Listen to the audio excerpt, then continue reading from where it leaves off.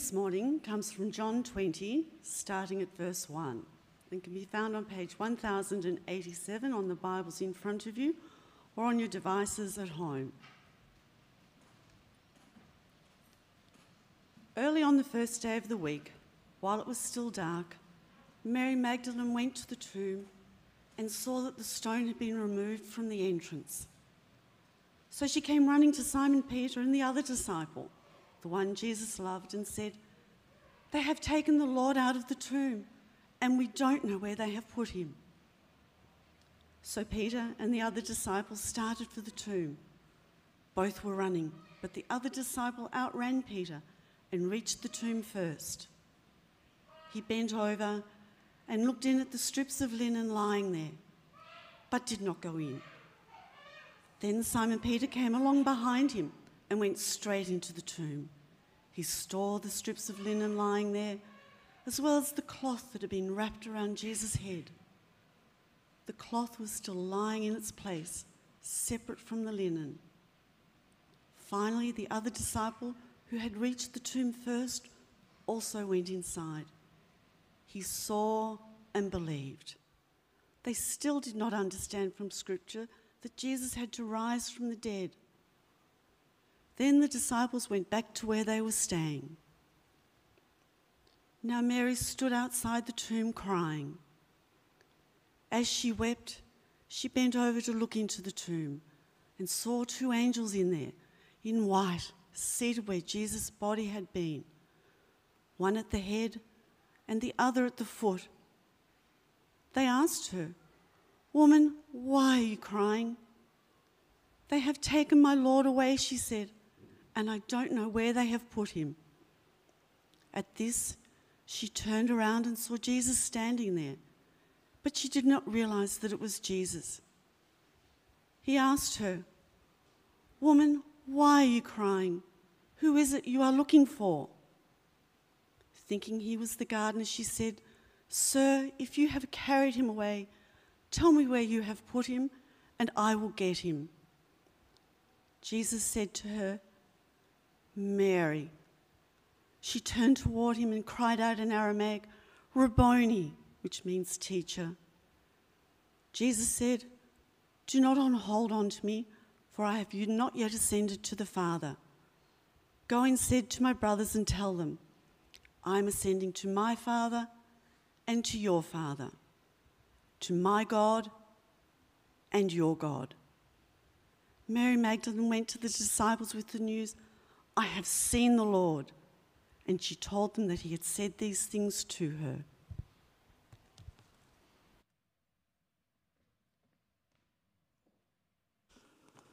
Well, good morning, everyone. My name is Nathan, if I haven't met you, and I can't tell you how much of a joy it is to see this place packed. I love Easter Sunday, and it's better than a good morning, actually. It's a great morning, isn't it? Because Christ is risen from the dead. Just bear with me. I've got something to arrange. All will be revealed. I wonder, are you a morning person? A morning person. I've got three boys. One who's not yet old enough to read a clock, a little bit like Stu and his daughter Stevie. So my son is a morning person. And he's currently still adjusting to the end of daylight savings, which is lovely. He came in and woke us up at 4 a.m. one morning this week, which was great. And so I think by default, that makes me a morning person. Unwittingly, I should add. But what about you?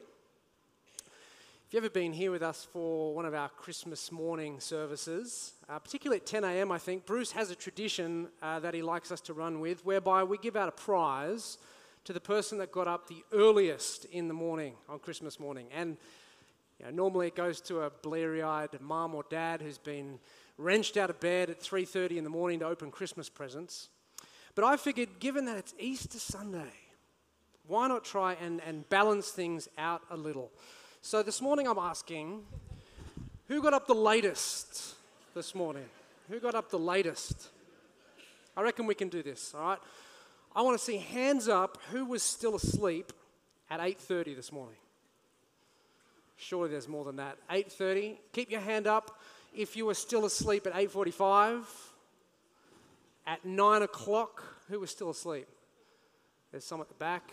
What about 9:15? Still asleep? Wow, 9:30.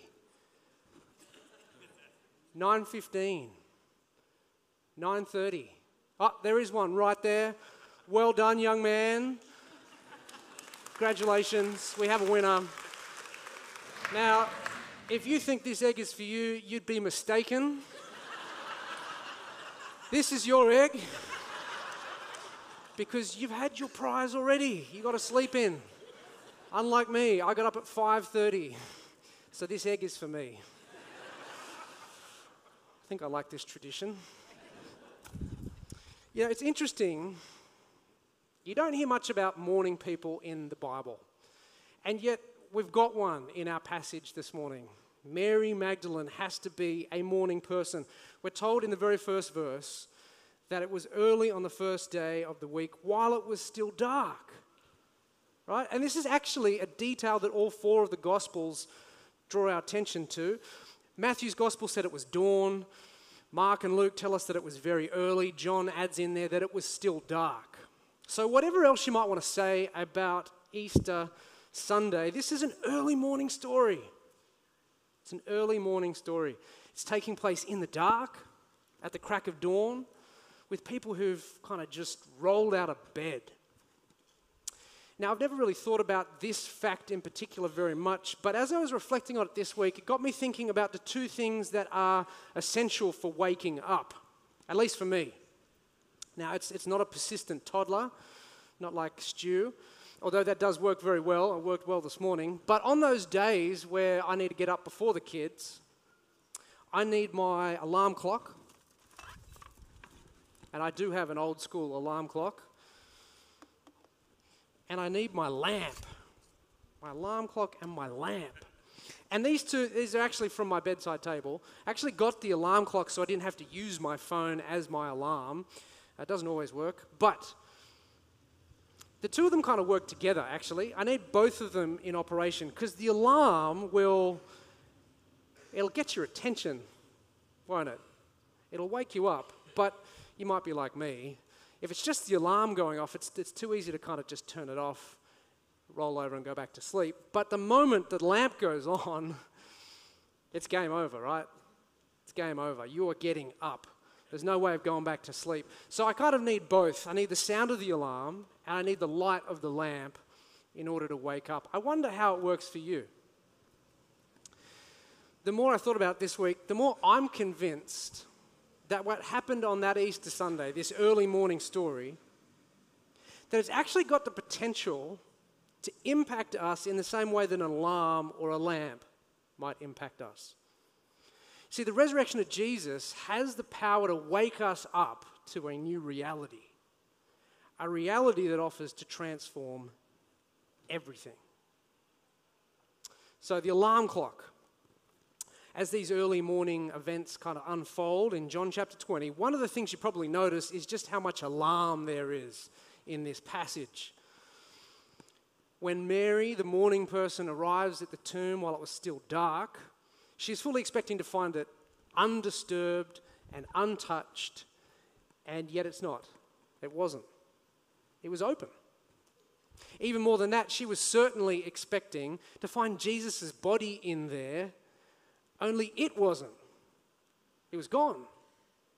So understandably, she is alarmed and she assumes the worst. Someone's moved the body. Could well have been grave robbers, actually, looking to make a quick buck. Because you see, Jesus hadn't been just chucked in a random ditch somewhere. He had been buried in a rich man's tomb, a guy called Joseph of Arimathea. It would have been a very well-known spot. So for someone to be buried in that tomb, it totally would have been a target for thieves.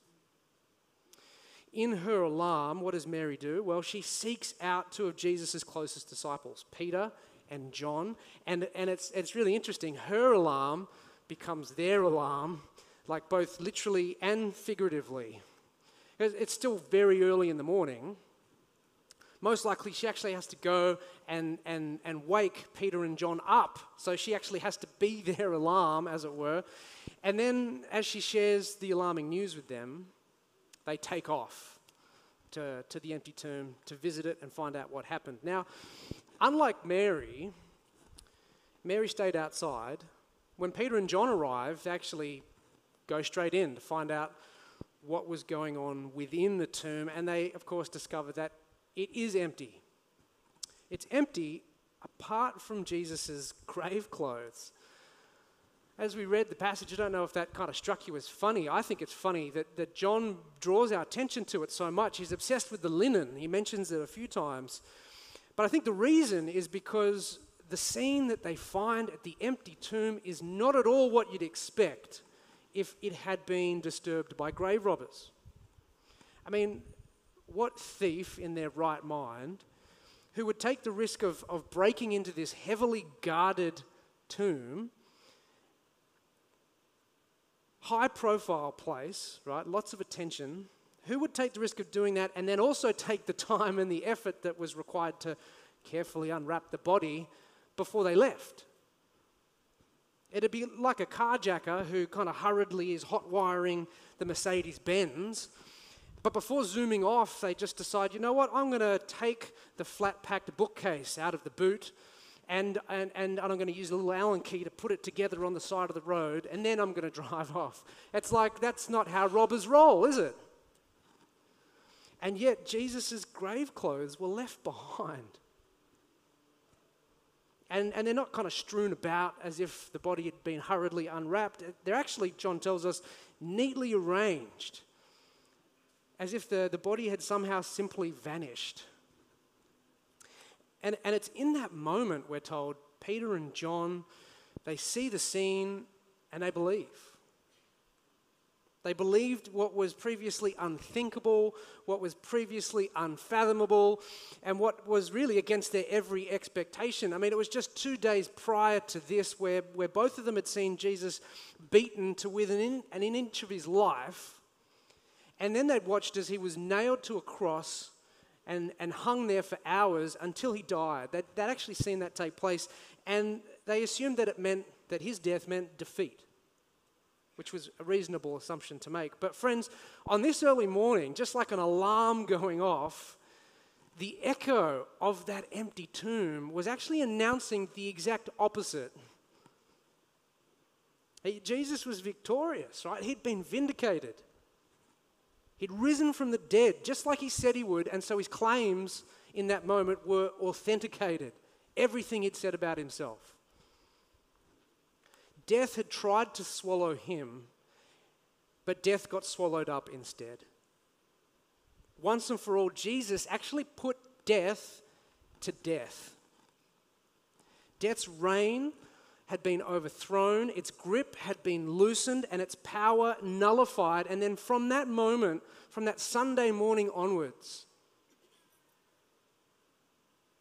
the echo of the empty tomb has continued to reverberate throughout the ages, even to this very day. In fact, that's the sound that brings us all here this morning.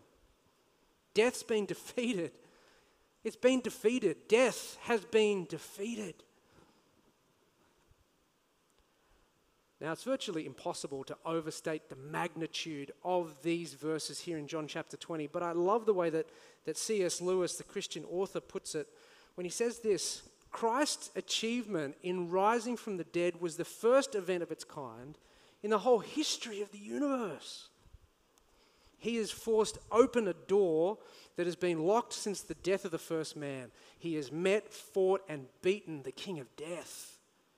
Everything is different because he has done so. Everything is different.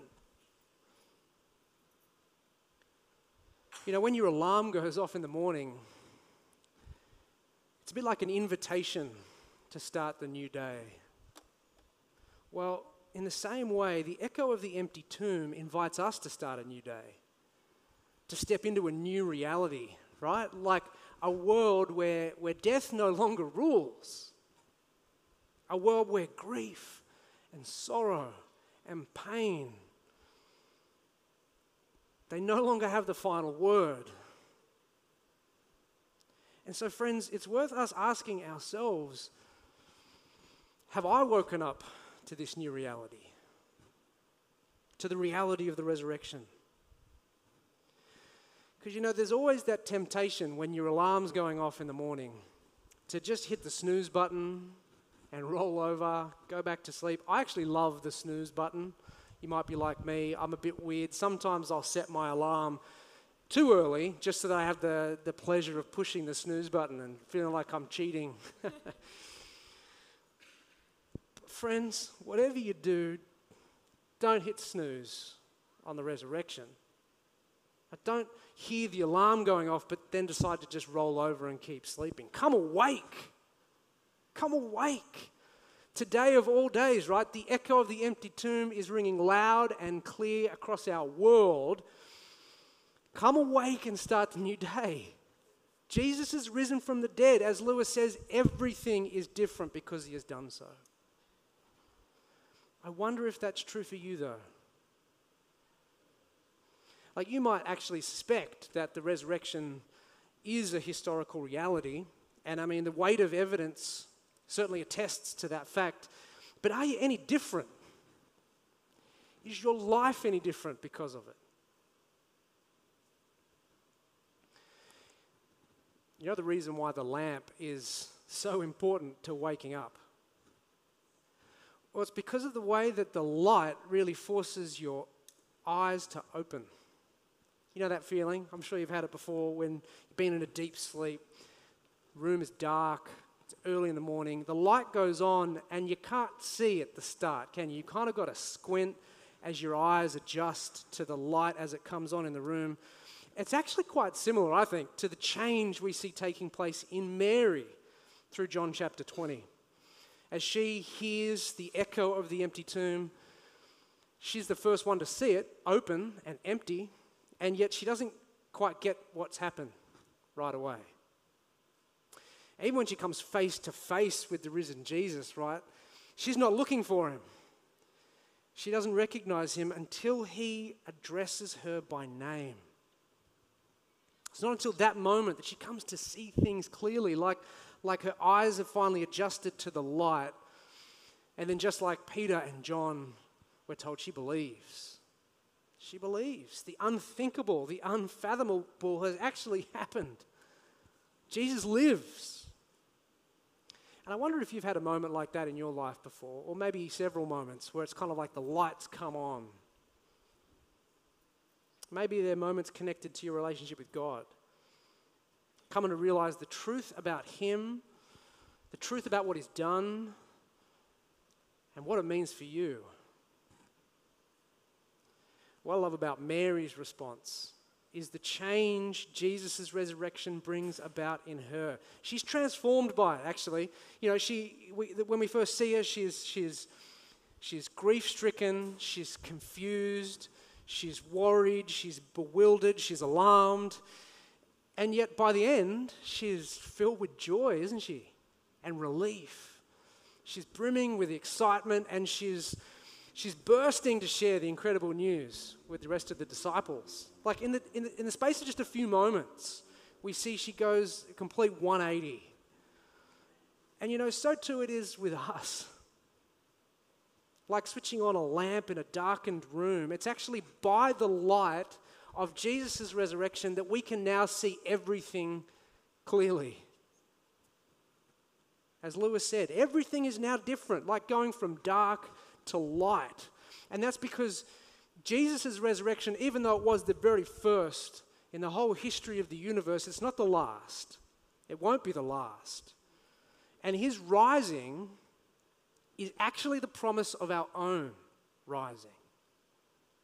You see, by defeating death's hold over him, Jesus offers to defeat death's hold over you and over me. He didn't just die on our behalf, he actually rose on our behalf as well. Do you know that? And so to all those who put their faith and trust in him, to everyone who's willing to follow him as their shepherd and king, he doesn't just offer God's forgiveness. He offers God's eternal life, a place in the coming kingdom where there's not going to be any more death, No more crying, no more mourning. So friends, we make a terrible mistake when we confine what happened on that first Easter Sunday just to the past, as if it's a curious historical oddity. You know, how interesting. We also make a mistake when we leave it all the way in the future, like it's just this thing way off that'll happen sometime eventually, you know? Because Jesus' resurrection is so monumental.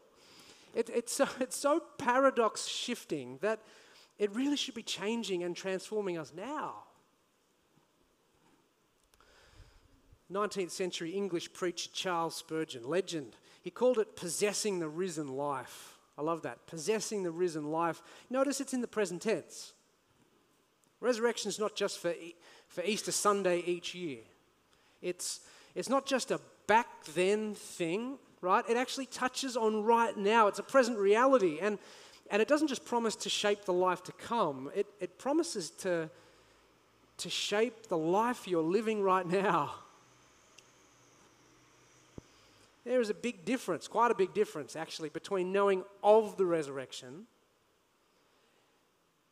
and actually living out the resurrection. There's a big difference between those things, right? Living the risen life, as Spurgeon would put it.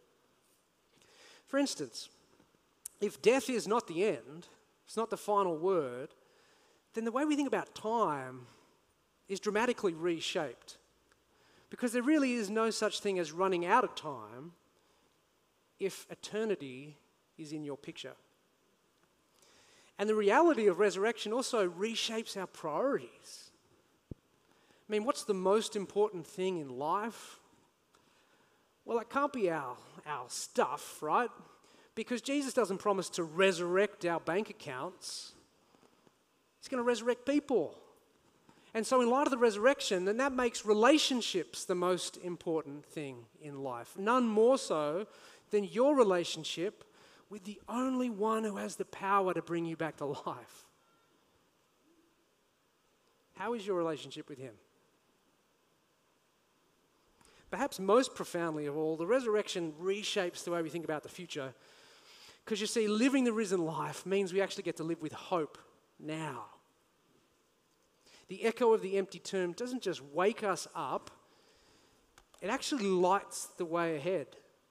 It shows us what is to come. And it offers us the certain hope that death's not going to be your end. So however difficult life might get right now, whatever kind of pain you might be having to endure, whatever kind of losses you might have to face, hope founded on the resurrection reminds us that the best is yet to come. The best is yet to come.